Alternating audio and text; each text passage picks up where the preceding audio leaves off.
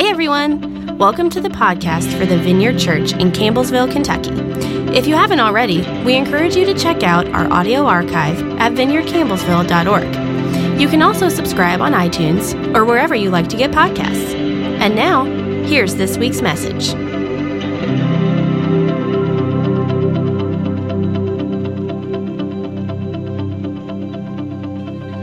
Hey, if you came in late, my name is Adam Russell. This is The Vineyard, and really happy that you're with us this morning. Like I've already mentioned once before, I'm not speaking this morning. That's because my good friend Jared Boyd is speaking. Jared, why don't you come up? Everybody give Jared a big round of applause. Jared is a vineyard pastor in the Columbus area, and he pastors a very unique expression of the vineyard, and I'll let him maybe fill you in on that. Jared, do all that's in your heart. Thank you so much. Hey, it's great to be here. I was here for Songs and Stories, and we had a lot of fun. And Adam, I just want to thank you for inviting me to speak. Adam's a good friend. Adam's the kind of friend that calls you on a Wednesday afternoon and asks you to speak on Sunday. And I'm the kind of friend that says yes. I'm not going to say no to that. So here we are. So I'm really excited to be here with you. I do pastor a small church in Columbus, Ohio, we call Franklinton Abbey. We're trying to kind of lean into the contemplative stream of the faith. So we're trying to borrow some of our liturgies from the monastic tradition. And I'm actually not going to say anything else about that. I'm just going to let that sit. Hey, I want to talk to you this morning about how to keep your heart alive for the long haul. This is what Adam has asked me to talk to you about this morning, how to keep your heart alive for the long haul. I don't know if you guys know this, but when you decided to follow Jesus, the Apostle Paul says that your heart came alive in a new way. And ever since that moment, the world and your old patterns and the enemy are trying to kill you. They're trying to shut down your heart. And I think we all run the risk of living a life with a deadened heart. And I want to talk to you this morning about that. If our heart doesn't die completely, if we're not paying attention, it becomes at least less alive in this kind of slow sort of way where we forget what it means to hope and love and to have the courage to say yes to the small invitations that come to us by the power and the presence of God. We can become deadened to the work that God wants to do in us simply by not paying attention. These invitations come to us in a variety of ways. Sometimes they come to us with this invitation to kind of lay down our own way and go the way of Jesus. How many have ever had that kind of invitation in your life? You can remember like moments where the Lord says, actually, that's not what I'm doing with you. We're going to actually ask you to turn this way. And you always have an invitation to say yes or no. Is that right? Other times the invitation comes to us to kind of listen to the small voice of the Spirit that is asking you to do something, prompting you to do something. And sometimes the thing that the Spirit asks you to do or prompts you to do actually doesn't make a lot of sense, does it? And it's like, God, is that you? It doesn't really feel significant. You're asking me to do something that doesn't really feel big. And the temptation is because it's not a big thing, you ignore it. And we have to kind of find the courage to say yes to the small things. This is what helps keep our heart alive.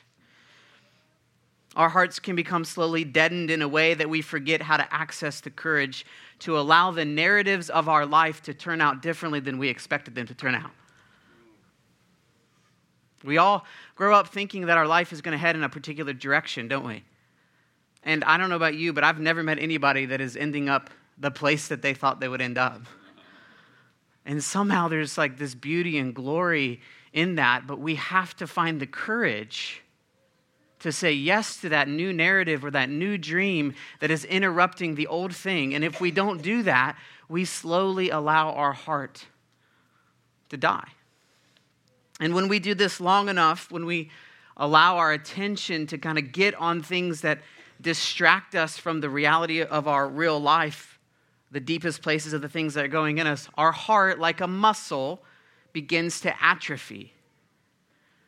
And we become weary of an atrophied heart. How many of you have had a season in your life where you feel like you are weary from a heart that is kind of crumbling up. Anybody ever been in a season like that? I know I have for sure.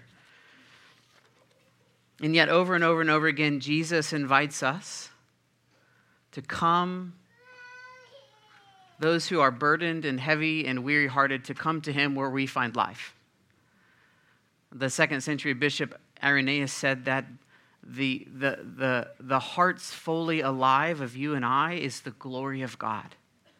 So why do I want to talk to you about hearts becoming alive and staying alive? Is because when you and I live with a heart that is fully alive, we are the glory of God in the world. And so here's what I want to do. I want to tell you how to keep your heart alive right here at the beginning. And then we're going to spend the rest of the time kind of diving a little deeper. The way we keep our hearts fully alive for the long haul is we pay attention to the reality of our lives as they truly are, and then we bring what we notice there into conversation with Jesus. We pay attention to our lives, the reality of our lives as they truly are, without kind of masking or imagining them differently. We pay attention to what is actually going on in our life, and we bring that into conversation with Jesus. It sounds kind of simple, but it's not simple. Let me ask you just a couple questions. In that little couple minutes of silence that we had, what did you notice about your life? Like, what came up to you in a way that if you hadn't had that 3 or 4 minutes, maybe you wouldn't have thought about for like maybe another month?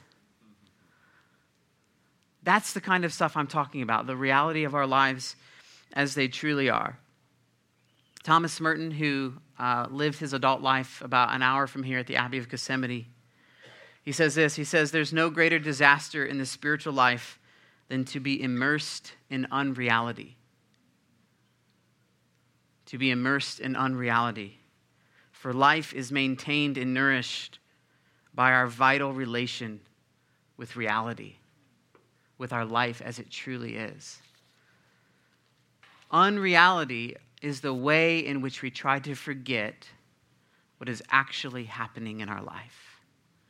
The pain and the heartache and the change of plans and the job that didn't work out and the relationship that didn't work out and the dream that didn't come through, that's the reality of your life. But how many of you experience ways in the world where you try to ignore all of that stuff? Anybody do that? Anybody? I'm the only one. Okay. That's great. So nobody else has a subscription to Netflix. Okay, sweet. Nobody else is binging like Stranger Things or This Is Us or anything like that, okay? Guys, we are constantly trying to distract ourselves from our lives. And the way we distract ourselves from our lives is that we watch other people's lives. We try to live out, and this is normal. This is okay. This is like what it means. This is part of what it means to be human, is that we get caught up in the drama because our drama is really hard. Our drama is really hard to sit with. One of the questions that I've been asking myself over the past few years, and this began a couple of years ago, is this question, and it's part of the question that I want to ask you this morning. Do I allow Jesus to interact with me the way that I see him interacting with other people in Scripture?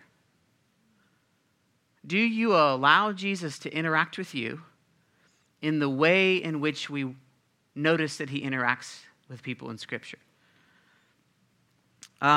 Jesus has this way about him, doesn't he, where he helps us kind of get to the reality of our life.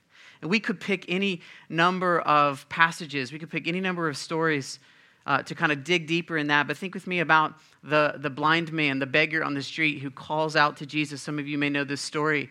He calls out to Jesus. He's clearly blind. The disciples are trying to kind of hush him away. And finally, Jesus turns and gives him some attention, and he asks him a question. He says, "What is it that you want me to do for you?" It's kind of like, dude, I'm blind. Like, you've been healing people all week, and you want to know what you want me to do? I want you to heal me. What is Jesus doing there? He is helping that person get present to the reality of their life, is what he's doing. He's like, I want you to see what you want. And I want you to get present to it, and then I'm going to do the thing that you ask me to do. What about the woman that we read about who grabs the hem of Jesus' robe? How many of you know this story? That's a beautiful story, isn't it? There's this crowd around Jesus, and everybody is pressing into him. He's trying to kind of get through the traffic, and the disciples are kind of trying to lead him through the town, and everybody is pressing in on him because he's the most popular guy because he's been healing. And this woman grabs the hem of his garment, and he's like, "Who touched me?" And the disciples are like, Dude, what do you mean? Like, everybody is touching you right now. But he says, no, wait, stop. Somebody touched me. I felt power that came out of me. What's going on? And this woman, she says, it was me. I did it. What is he doing? He is helping her get present to the reality of her life. And the reality of her life is that she had spent her entire life savings trying to get healed by doctors and special people who are trying to cleanse her and free her from a problem of bleeding. She'd been bleeding for 7 years, and he lays hands on her. Actually, she lays hands on him, and she is healed from that bleeding issue. He is helping her get present. She had already been healed. And he could have just said, "Oh, wow, that was really cool, Spirit. You just did something there, but I'm going to go on my way." But no, he stops everything, and he helps her get present to the reality of her life. You think about Zacchaeus. Jesus says to Zacchaeus, your favorite little Bible story. They're probably talking about it in nursery right now because what else is there to talk about in nursery but Zacchaeus? Jesus simply comes to Zacchaeus' house, and what I suspect is a pretty normal dinner conversation ensues. And by the end of dinner, Zacchaeus becomes present to the reality that he had swindled people over and over and over out of their fortunes to line his own pocket. And by the end of dinner, he is ready to give back to them 4 times what he had stolen. And Jesus says, what a really neat thing happened here. This entire household has been saved over dinner. And Zacchaeus getting present to the reality of his life as it truly has been. Isn't that an amazing thing that Jesus does? And my question for you and I this morning is, are you allowing Jesus to do that for you? To get present to your life as it really truly is, unmasked from how you wish it actually was. So the way that we keep our hearts alive is we get present to the reality of our life and we talk to Jesus about it. So I suppose I could have picked any passage to kind of dive a little deeper in, but Wednesday morning, which is the day that Adam asked me to preach, I was meditating on the passage. I love you, buddy. I was meditating on the passage where Jesus meets this woman at the well. And I've been chewing on that passage all day, and I've been immersing myself in it. And I'd actually revisited this question of, am I allowing Jesus to interact with me in the way in which he is interacting with this woman at the well? And so since Adam called me on Wednesday afternoon and I said yes, I figured it was as good a passage as any to dive deeper into. So if you have a Bible, turn with me to John chapter 4. John chapter 4. If you don't have a Bible, which nobody ever has anymore, you can pull out your app, or I don't have it on the screen, but I'm going to read the passage and kind of narrate the story for you this morning. And if it's helpful for you to close your eyes and imagine yourself into this scenario, that's actually what I like to do. And I might interrupt that imaginative process for you a little bit by kind of giving some details around the story. But you're welcome to close your eyes, and I'll just assume you're not falling asleep on me. So verse 3 in John chapter 4. Starts like this. It says, so he, Jesus, left Judea and went back once more to Galilee. And now he had to go through Samaria. So he came to a town in Samaria called Sychar, near the plot of ground Jacob had given to his son Joseph. And Jacob's well was there, and Jesus, tired as he was from the journey, sat down by the well, and it was about noon. When a Samaritan woman came to drink water, Jesus said to her, will you give me a drink? For his disciples had gone into town to buy some food. So stop right there, because I need to give you some details about this interaction. And some of you may know some of these details, and I'm going to tell you anyway about them. Samaritans were a group of people that were basically a split off from the Jewish people.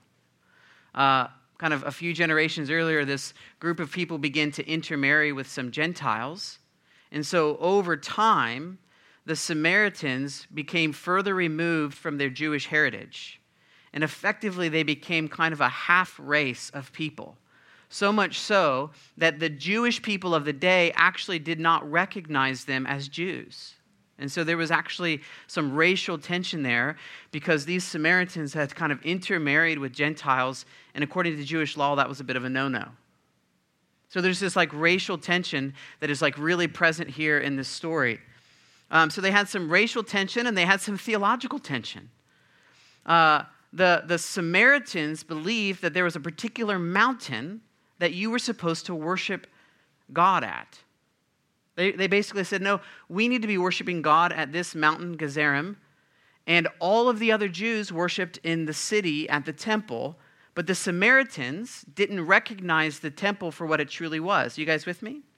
Lots of theological tension. Their whole framework for how they saw the world was different than their Jewish kind of heritage and brothers and sisters. And so there's this racial tension and there's this like theological tension where the Jews basically believe, the Jewish people believe that the Samaritans were effectively sellouts.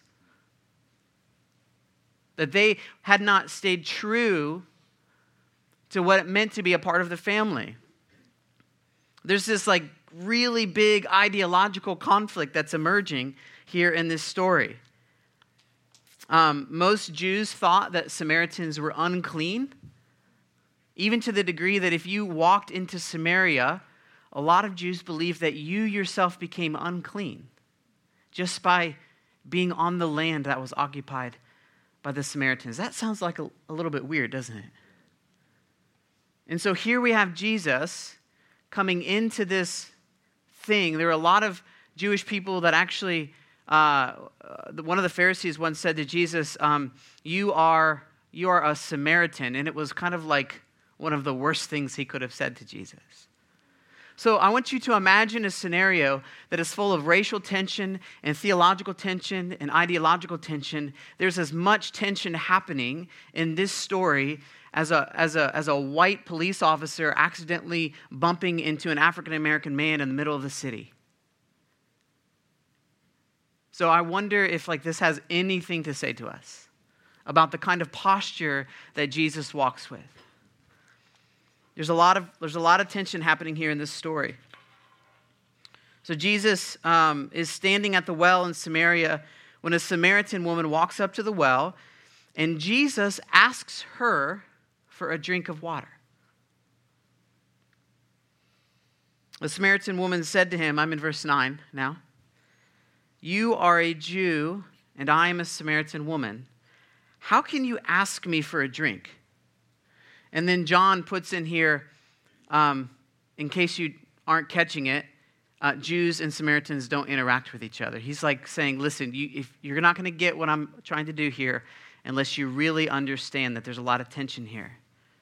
So Jesus answers her in verse 10. He says, if you knew the gift of God and who it is that asks you for a drink, you would have asked him and he would have given you living water. So listen, Jesus asks for a drink. And do you know why I think he asks for a drink? I think he's thirsty. I don't think Jesus is like doing like this evangelistic trick. Like, oh, you know, if I ask her for a drink and she's going to ask me a question and then I get to talk to her about living water. Like, that's not what's happening here. I really believe that Jesus is just thirsty because it's noon. He didn't go into town to buy food because he's tired. And so he's just literally resting there at the well. And this woman comes up and I think he's thirsty. And it's not really his well. It doesn't really belong to him. He doesn't have anything to draw water with. And so because he's thirsty, he says, hey, could you please give me a drink? Would you draw some water and would you give me a drink? And her first response was to highlight why this scenario shouldn't even be taking place. Her first response is to kind of put up the wall and to basically say, this conversation should not be happening. Why are you, a Jewish man, asking me, talking to me, a Samaritan woman, to give you a drink? Jewish men would not have had the typical just regular interaction with women. There was lots of kind of fear around that. There was some fear of possibly being unclean. There was some fears around, what people might think and whether there would be some temptation that ensued. Obviously, this is a very different culture. But this scenario right here should not be happening. And the woman puts a huge wall right in front of Jesus and says, "Why are we doing this?" Okay? Do you see her resistance to conversation right here? Now watch what Jesus does.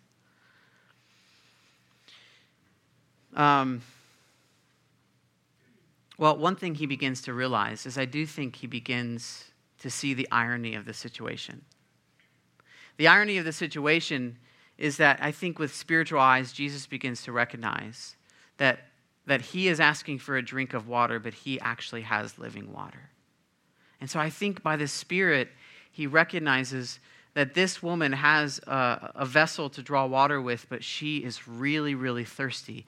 And he begins to press in to the reality of her life as it truly is.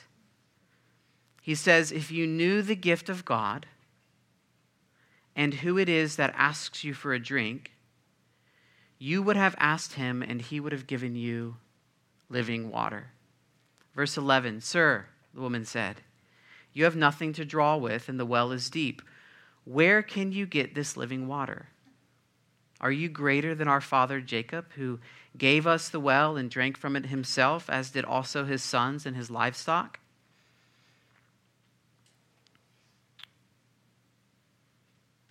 And he becomes curious.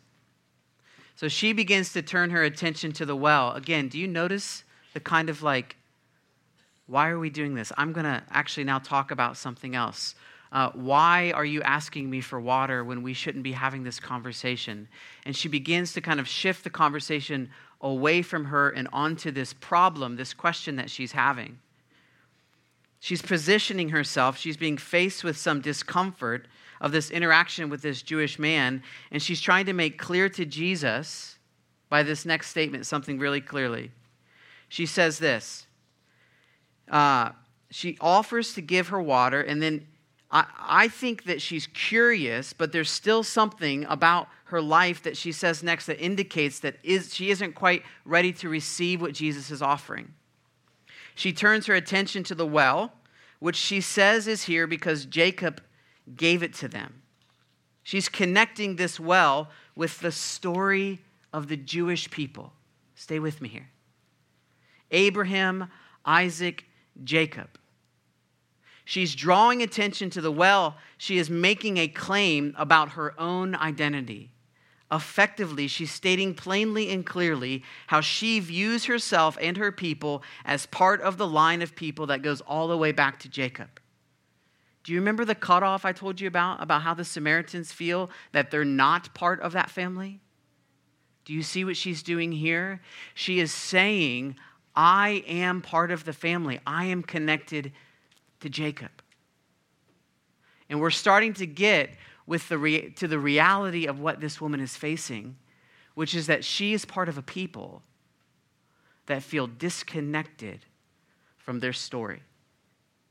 And she is frustrated by that to the degree that she feels like at the outset she has to fight in order to be included in that.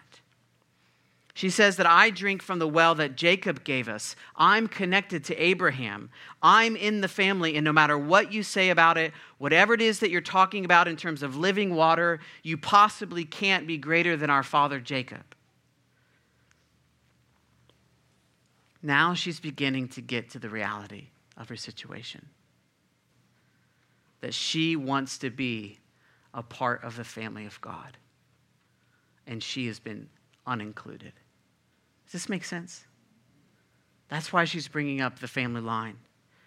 She's refusing to skirt around the issue of the fact that Jesus, being a Jew, would have questioned her part in the story. She wants to be a part of the story.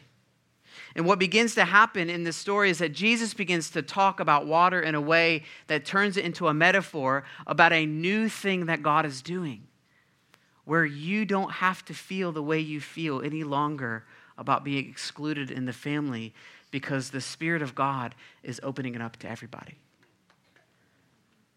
It's a very intricate thing happening here between Jesus and this woman. Go with me to verse 15. The woman said to her, "Sir, give me some of this water so that I won't get thirsty and have to keep coming here to draw water." He said to her in verse 16, "Go, call your husband and come back." "I have no husband," she replied. And Jesus said to her, "You are right when you say you have no husband. The fact is that you have had 5 husbands, and the man that you now have is not your husband. What you have just said is quite true." So let me stop right there, because now we are at reality. Now we're no longer pretending. It's not about the well. It's not about Jacob. It's now becoming about this woman's life. And I don't know how you read this story, but oftentimes we read this story is that we assume that this woman has sort of blown through 5 marriages.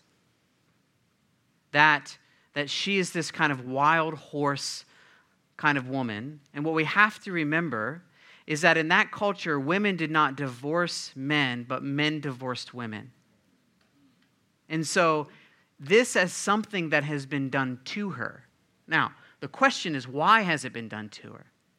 It might be the case that she has, in fact, had multiple adulterous affairs and that she has been put out by each husband, one after the other. But I wonder if you could find a place in your heart to grow compassion for the woman that has 5 affairs. Like, that's not something to shake a finger at. That is something to put our arms around and embrace, that there is something happening here in this woman's life where she has been divorced 5 times because there's a compulsion within her that is broken. Does this make sense? We often look at this woman with judgment, or we look at women like this or people like this, and we fail to see that this is also true about our own lives. That there are things about us that we cannot see that end up bringing us down this piece of destructive behavior. And I wonder if you can grow to have compassion for this woman in this moment in the way in which Jesus had compassion for her. Here's another way of reading the story, and this may help on the compassion front if you're having trouble getting there. It might be the case that this woman married into a family of like a bunch of brothers. And in that culture, if you were married into a family and your husband died, it would have been pretty reasonable and also sometimes required for the next brother to receive you as his wife. And so I want you to also imagine that possibly the story is that she married into this family of brothers and she has had 5 husbands that have died. And now she is with a man who is not her husband, because this man is probably not one of the brothers, because all of the brothers are gone. They've all died. And she's probably later in her years, and the person that she's not with is not her husband, because there would have been no requirement of him to marry her, but out of the kindness of his heart, he has brought her in. What if that's the story? What if the story is that she's really sad, that she's not an adulterer, but that life has brought this to her and that she is broken? Now we're talking about the reality of her life. But here's the really glorious thing, is that she is talking to Jesus about it. Does that make sense? I just wonder what that is for you. What area of your life would Jesus need to ask you about for it to reveal the sort of pain and discomfort that I suspect that this woman is feeling? Because however you read the story, this is not a comfortable conversation. Jesus is clearly a prophet. She recognizes it. He is clearly seeing at a deeper level. And what I want to ask you and I this morning is, what is the deeper level thing that Jesus would want to get you present to in your life? Do you know what that is? The thing that if Jesus were to just say, hey, can I talk to you about this thing right here? That you would feel like, oh man, shoot, that's like really painful. The extent to which you're talking to Jesus about that thing is the extent to which your heart is alive.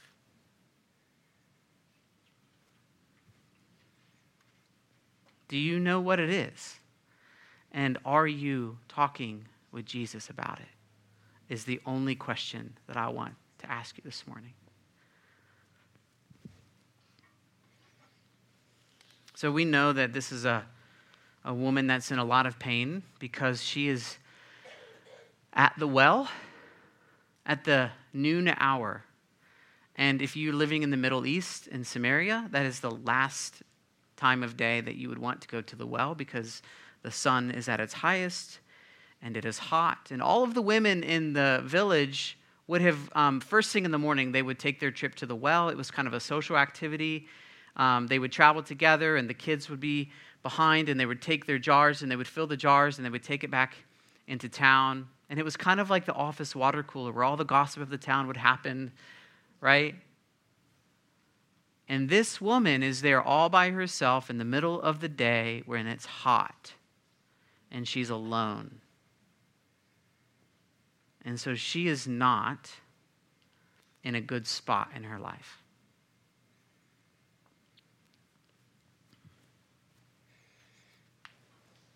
So Jesus begins to uncover gently. Do you notice how gentle Jesus is? Do you notice how gentle he is here? Let me go down this path a second. Like we're off notes at this point. So I just feel like the Spirit of God wants me to say something to you. The Lord is gracious and compassionate, slow to anger, and abounding in love. That's what God is like. God is like Jesus with the woman at the well. And I don't know what your experience of God is, but when you hear God speak to you, if it sounds harsh, if it sounds kind of biting, if it sounds like fierce in a way that doesn't also feel loving, because there is a ferocity about God that is also loving. That's not what I'm talking about. But if you are not experiencing the kindness of God, I think that you are not actually experiencing God. Because God is kind and loving and generous. Now, I thought in the South you guys said amen, but maybe not. Thank you. So Jesus begins to uncover and invite conversations about some things that make up the reality of this woman's story as it truly is. And listen to what happens as Jesus begins to uncover the reality of her story. "Sir," said the woman, "I can see that you are a prophet. Our ancestors worshipped on this mountain, but Jews claim that the place where we must worship is in Jerusalem." So she's popping up another theological difference. She doesn't really want to talk about the issues of 5 husbands. Maybe it's too personal. And so she realizes she's talking with a prophet, someone that can see beneath the surface, but it's unlikely that she had read Brené Brown's work on vulnerability. She probably didn't know how to talk about the shame in her life, but she did realize that she was with a prophet. And we see earlier that another part of the reality of her life is her insistence that she is part of God's family. And so she begins to question about where they are supposed to worship God. And he says this, verse 21, "Woman, believe me, a time is coming when you will worship the Father neither on this mountain nor in Jerusalem. You Samaritans worship what you do not know. We worship what we do know, for salvation is from the Jews." And he goes on to say some more things, but here's what I want to point out. is he doesn't keep pressing about the issue of the husbands, does he? He's inviting her to talk about it. She skirts the issue. She raises a couple questions, and he's like, oh, okay, well, we could talk about that. He's so gentle. He's so gentle. The woman said, I know that Messiah, called the Christ, is coming, and when he comes, he will explain everything to us. And then Jesus declared, I, the one speaking to you, I am he. And just then his disciples returned and were surprised to find him talking with a woman. But no one asked, what do you want, or why are you talking with her? And then leaving her water jar, God, don't miss that. Leaving her water jar, the woman went back to town and said to people, come and see a man who told me everything I ever did.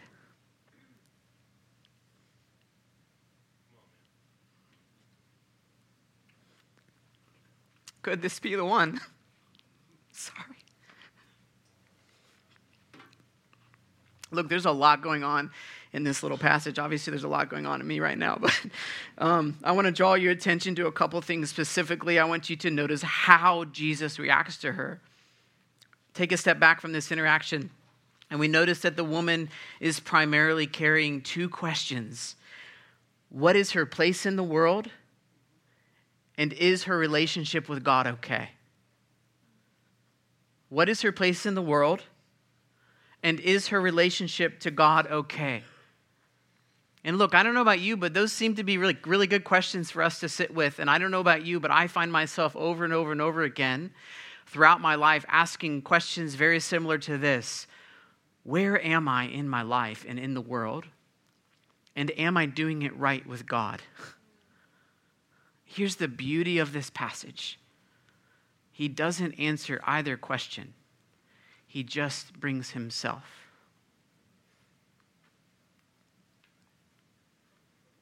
That's it. He doesn't give her an answer about where to worship. He doesn't say anything about whether or not she's doing it right with God. He says, I'm the one you're looking for. I'm the one that you have been waiting for. And we just had this really significant conversation about something, and I'm still standing here. Does this make sense?